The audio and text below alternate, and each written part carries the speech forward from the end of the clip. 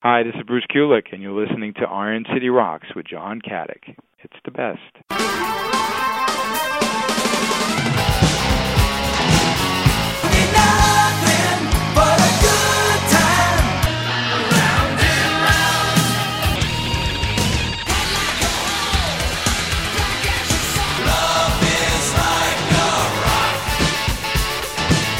Hello and welcome to episode 53 of the Iron City Rocks podcast. I'm your host, John.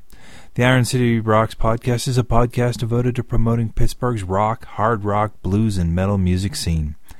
Episode 53, we're going to do kind of breaking our own rule. Most of the time what we do is focus on bands that are either coming to Pittsburgh or coming from Pittsburgh. Bands that have gone on to some national success and bands that are coming to Pittsburgh that are national acts. In this episode, we're going to do kind of a caveat. As many of you know, KISS will be coming to the First Niagara Pavilion on July 29th. Well, we took the opportunity to speak to former KISS guitarist Bruce Kulick. Bruce, you may have remembered, stepped in right after the recording of Animalize, which featured the hit Heaven's on Fire, and stayed with the band clean through to their makeup reunion in 1996. He played on the Carnival of Souls record, which was the last album to feature a non-makeup version of KISS.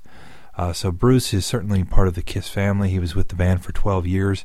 He's got a new solo album out, came out in February of this year, called BK3, which features a ton of kind of friends of his and some idols even in some respects. So before we get into the interview, we're going to play a song from the BK3. This song is called Dirty Girl. It features Doug Fieger on vocals. The name may not ring a bell, but he was the singer of The Knack, who had the hit My Sharona. Sadly, Doug passed away in February of 2010, almost right around the exact same time that BK3 came out. But I really think this is probably the brightest spot on BK3. A really, really cool kind of pop rock song. So this is Dirty Girl from Bruce Kulick's BK3.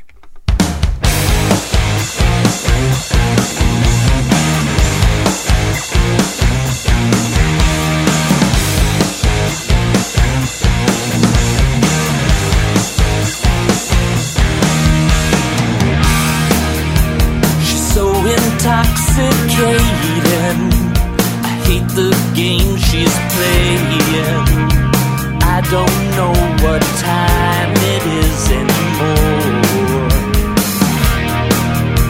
She always keeps me waiting. I'm anticipating the way she makes me crazy. You're such a dirty girl. You know I hold the key to your heart. I'll take you around the world. Come on and let me show you. If you take some time to find the right direction, if you waste your mind, you'll never feel my affection. If you wait, don't you know you will never feel love. You'll never feel love, 'cause it's never enough.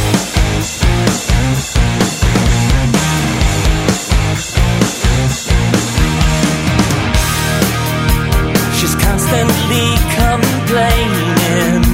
She's always entertaining.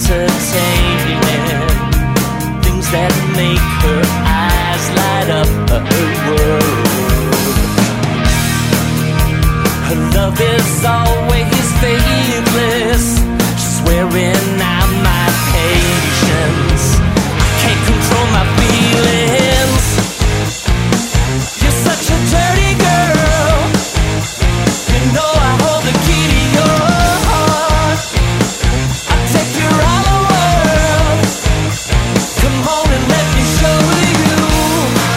If you take some time to find the right direction, if you wait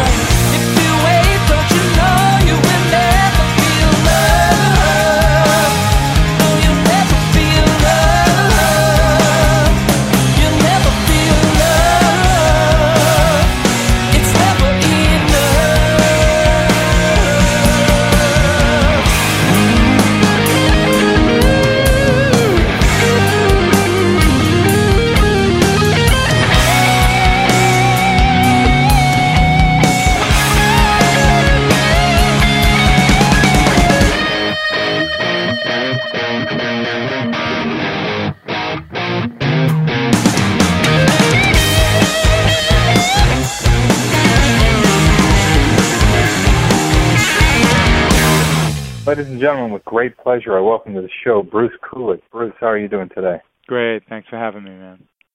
Yeah, hey, wanted to get in touch with you and talk a little bit about your latest solo release, if you can kind of call it that. There's a lot of collaborations on that album, Right. BK3.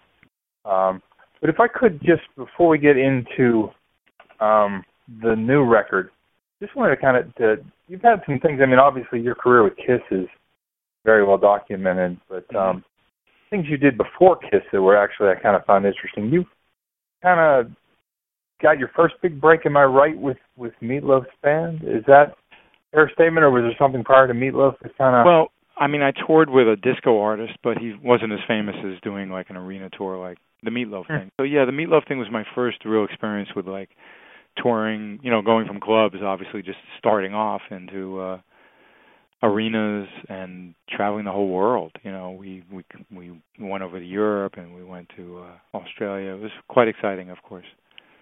Did you get into the band? You were in the band with your brother Bob. Is that correct? Yeah, Bob and I were the dual guitarists in Meatloaf's band. Yep. Were you with Meatloaf kind of before Bat Out of Hell blew up and became the phenomenon it was? Because I know he kind of had to pound the pavement a lot.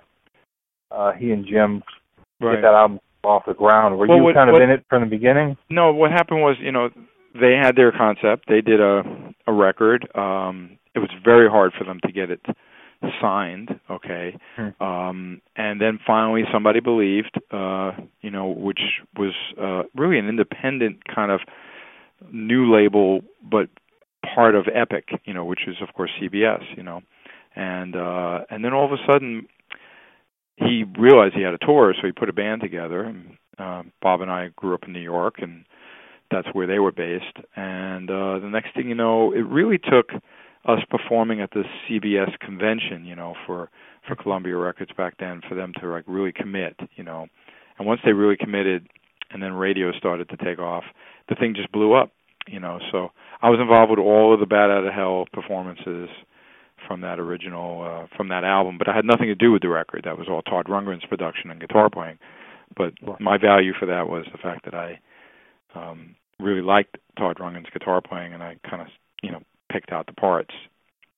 Sure. Of course, you know, we did the dueling guitar kind of thing, much like what Alice Cooper had with Dick Wagner and Steve Hunter, and Lou Reed had with those guys too. So that was kind of the way Bob and I approached working with Meatloaf.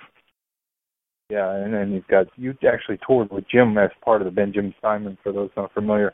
You toured, yeah. He was in the touring band at that time? Yeah, I think he only lasted about a half a year, to be honest with you, you know, and then they you know, he just realized, I don't need to do this anymore. We're selling millions of records, you know.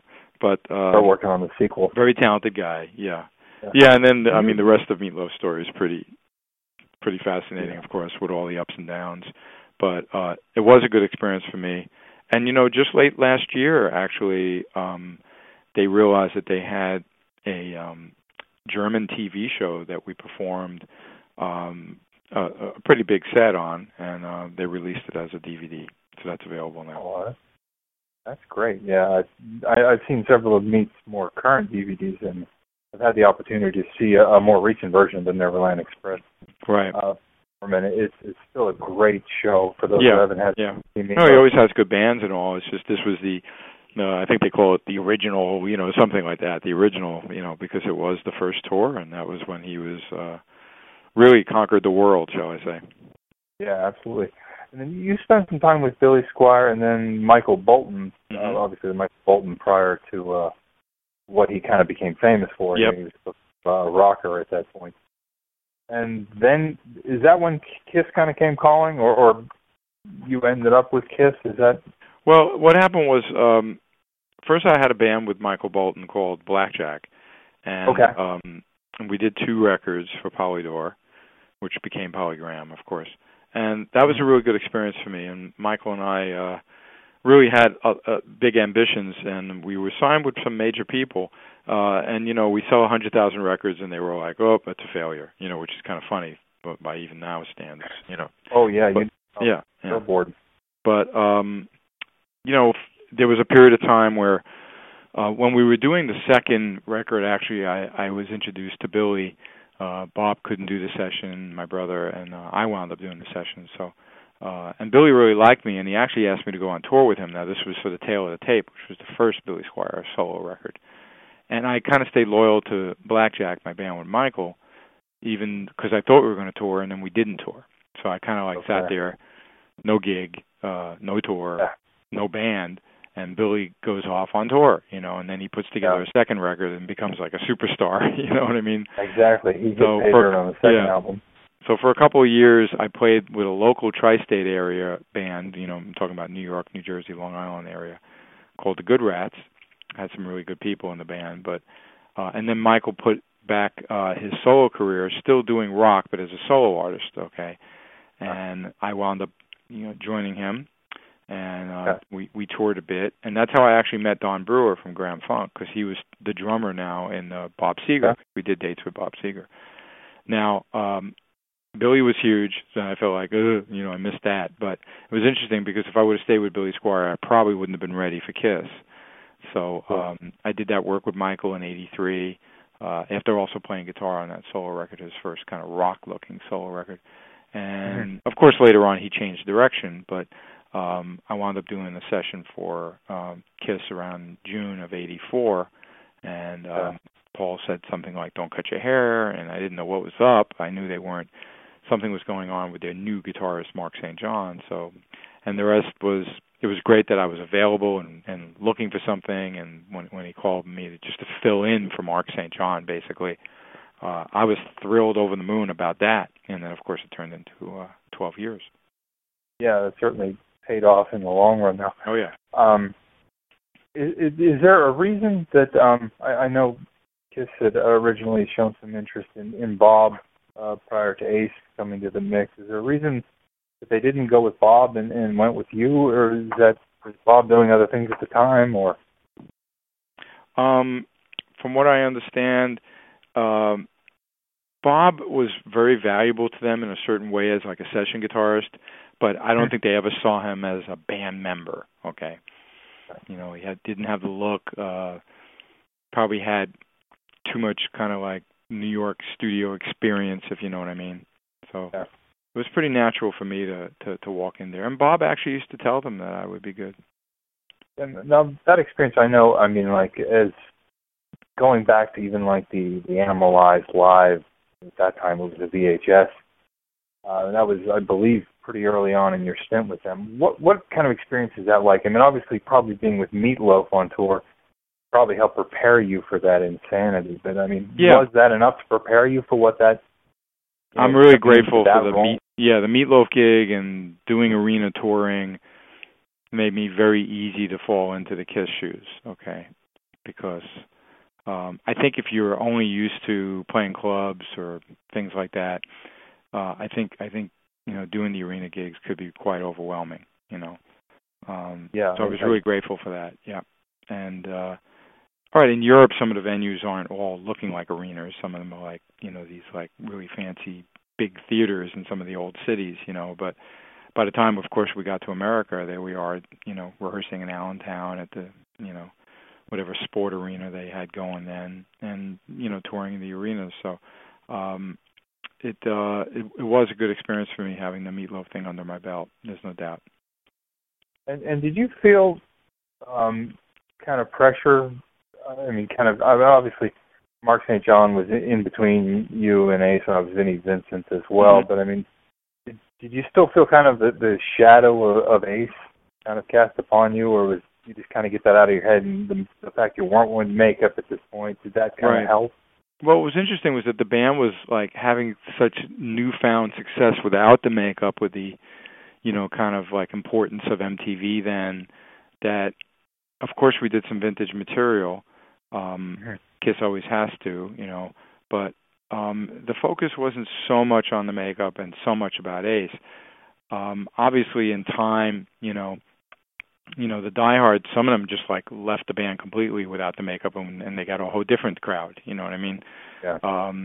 But I was always aware, especially as years went on, the importance of course, the original members, and the fact that I wasn't naive in thinking that they would never put it on. I knew that at some point they probably, put the makeup back on, and I was right about that. So quite honestly, it didn't bother me at first because the band kind of reinvented itself, without it being too important. But as we were leaning towards the convention tour and everything towards the end, it was pretty obvious that now it was 20 years, So, since the start of the makeup band taking off, it was 95, and it was a good time for them to realize that it's now or never. These guys are crazy, but they need us. You get what I mean? So, off it went. And obviously, it was a smart move for them. Yeah, from a business standpoint, do you see? I mean, I've often wondered because I know a lot of people that are somewhat nostalgic on kind of on the other side of the equation, nostalgic for the non-makeup. Mm-hmm. Do you see a day where that may come back, and hey, we're kind of tired of doing the same set over and over again with the makeup. Hey, let's call Bruce and dust off Crazy Night. Right. I mean, as much as I see the value in it, and some fans do, I'm not sure if any promoter will. I think they think of Kiss now as just makeup, and that people just want to hear makeup era material, and they do it well, of course, with Eric and Tommy.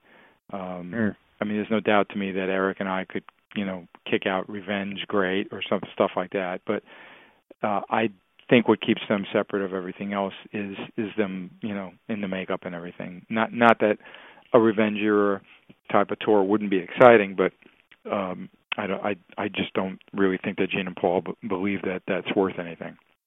Yeah, at least not at this stage when they've kind of taken over Walmart and things. I mean, they've become very successful again at what they do.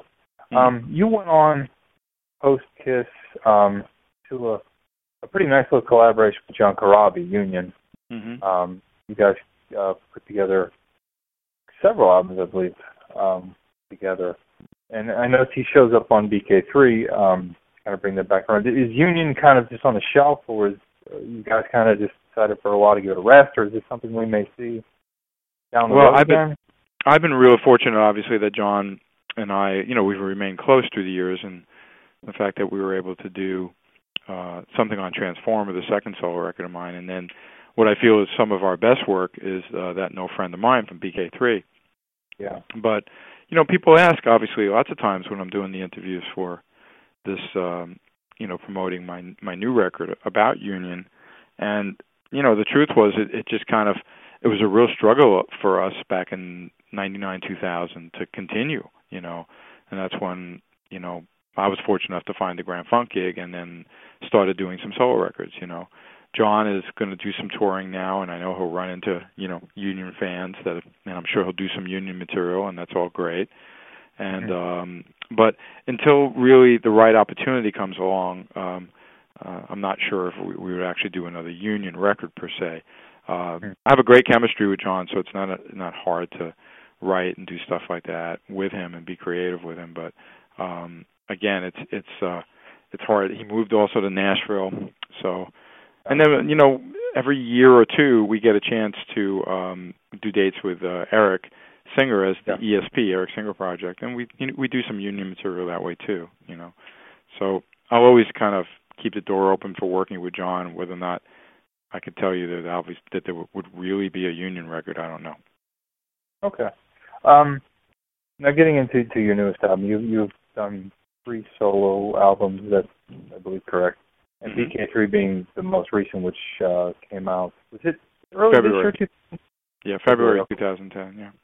And you've got probably 50-50, give or take, the songs you're singing on with yourself, and then songs where you've got guest vocalists. Right. Writing-wise, did you, for example, with the John Corabi songs, did you write with the guests, or did you write for the guests? Similar to how, like, Ash's new album, did you kind of tailor the songs to who was going to be working with them, or did you find people and make them fit the spot? I mean, it's a good question because everything was very organic how it all got going. And, for example, when Jeremy, the guy who produced the record for me, and I started writing material, we just wanted to write great material. We didn't necessarily write with any name, any idea of like who would sing this in our mind. You know, it was always a situation of just having a great song. You know, certainly some of the material was obvious that I'm not going to sing it, so that was pretty obvious to you know, well, who would be right for this? And then you want to put that hat on and try to figure out the smart you know, way to do that. And certainly a couple of them were pretty clear that since John would like to be involved, and he expressed that he'd be the right guy, you know. The Gene song came about. We already had that song. We had a different song, rather, that we hoped Gene would want to collaborate on, but we wrote something brand new for him, you know, with him. And the song that we kind of wrote thinking Gene would jump into actually turned out to be the song Tobias wrote. So you see what I mean? There was never really a formula about it, just us trying to write great material and then putting the right, you know, we didn't want to put the square peg in the round hole, if you know what I mean. So we found, you know, the right person. Specifically, Dirty Girl. You did with Doug from the Knack, who unfortunately passed away almost right around the time your album came out. Yeah. Was he involved in writing that song, or was that all you guys? You know, well, we offered it to him, to be honest, and he actually said, you know, you guys just finish the lyrics. You know, go ahead and finish it. So, and that's the only of the co-writes of the featured guests. I mean, I had Steve Lukather jam guitar with me on the instrumental, but the of the singing featured guests, he was the only one that chose not to, you know, need to be involved with the lyric content, you know. Yeah, which would have been, as a person listening to the song, I would have guessed the exact opposite, because it's such a very catchy kind of hooky song, probably the most so on the record, and you happen to have the guy from the Knack. I would have thought, okay, they collaborated on that one. Yeah, well, we already had a lot of ideas for the lyrics, and then when we said to him, you know, what do you want? Do you want to help finish it? You know, he was like, no, you could just finish it. I love the song. So he already knew kind of like where Jeremy and I were headed with it, but he didn't feel like he needed to. Maybe he doesn't like, you know, I don't know. I never worked with Doug other than having him sing the song. You know what I mean? He might be one of those guys that just likes to write a song on his own. You know what I mean? Yeah. Some people are different that way, and I don't know that, but I'm just saying it might have been that reason. Intimidating to jam with Steve Lukather? Absolutely. The guy's a monster, and you know, I was honored to, you know, obviously have him on my record, you know, and that came about very innocently too, where I needed some help with some studio that I knew he knew about, and he wound up giving me the, you know, the contact number, and then when we said, hey, let's go do, you know, lunch, we'll catch up, you know, and it turned out that he, you know, when I asked him, hey, you want to play on my record? You know what I mean? He was like, he was cool with it, you know. And I was really, really happy about that, obviously. He's a very sweet guy, very humble, and extremely talented, as everyone knows, you know. Yeah. You can't almost understate how talented he is, yeah. Now, you were, in addition to the album, you're doing touring, you're in the touring version of Grand Funk Railroad now. That's kind of, does that keep you busy all year round, or are they more of a summer touring act? It's busiest in the summer, but we can gig in any month of the year, you know, but it's all fly in and out dates. We don't get on the bus and say goodbye to the families, you know. But we're entering our really busy season, so I'll be flying a lot, you know what I mean? But terrific band, and you know, we've kept busy pretty much this spring, more so than usual, which I'm really grateful for, you know. But truthfully, now is the season, and that's all good, you know. This season for classic rock, right? Which is always a good thing. Yeah. All right, Bruce. I want to thank you so much for taking the time out of your schedule to talk to us. It's been a thrill. As a kid, I remember Animalize live, like I said, and I've been a fan of yours since day one. We're always rooting for you. So I want to thank you for taking the time to come on the show. No problem. I appreciate your help, and make sure you remind everybody about Kulick.net, Kulick.net. Will do. Okay. All right, man.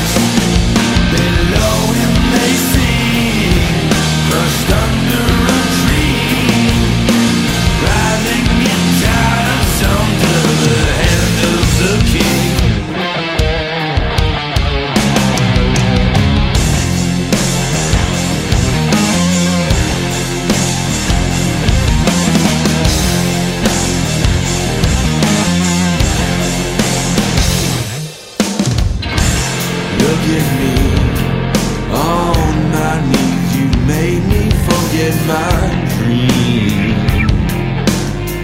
broken my sword and my soul did wealth of red.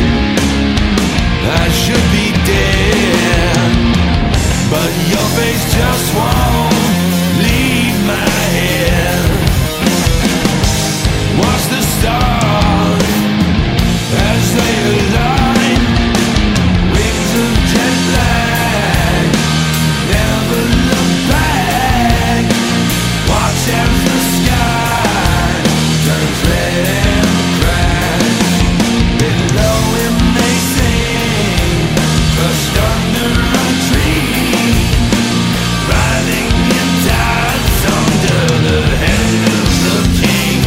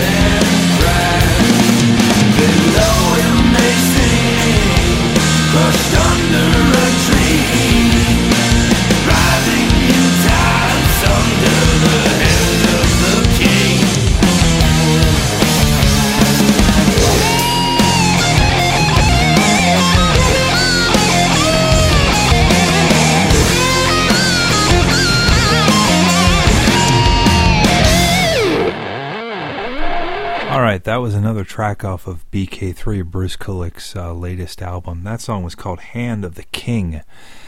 Now, without telling you who it is, it would be pretty tough to guess. That is actually Nick Simmons, Gene Simmons' son. Those of you who are familiar with the show Family Jewels certainly know who Nick is. Even knowing who Nick was on this album, when I heard that song, it didn't occur to me that that was actually Nick singing on that song. So really kind of a neat track. I think a really cool song too. So I invite you to check out BK3. There's tracks featuring Gene Simmons, obviously the bass player of Kiss, John Corabi, who was the singer of Motley Crue for a period of time, and also a guitarist in Rat, Tobias Sammet, who is a singer of Edguy, Eric Singer plays on a track. Eric, the current drummer of Kiss, also the drummer of Kiss while Bruce was in the band. And then a song featuring Steve Lukather, who many people who aren't kind of familiar with guitar music may not recognize the name. He was the guitarist in Toto, but I don't think that Toto necessarily did Steve's talent justice when it came to his guitar playing ability. So if you're a fan of guitar music, Steve Lukather and Bruce do a really cool instrumental on that album as well. So you can get the album at kulik.net. I got a pretty cool way to buy the album. The album is available autographed and shipped for $15 if you pay with PayPal. So again, that's kulik.net. Get yourself a copy of BK3.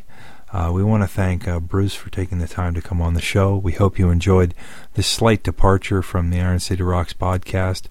We invite any comments or criticism to our website, www.ironcityrocks.com. You can use the contact link. You can also follow us on Facebook, MySpace, Twitter, etc., etc. So until the next time, we hope you enjoy the show.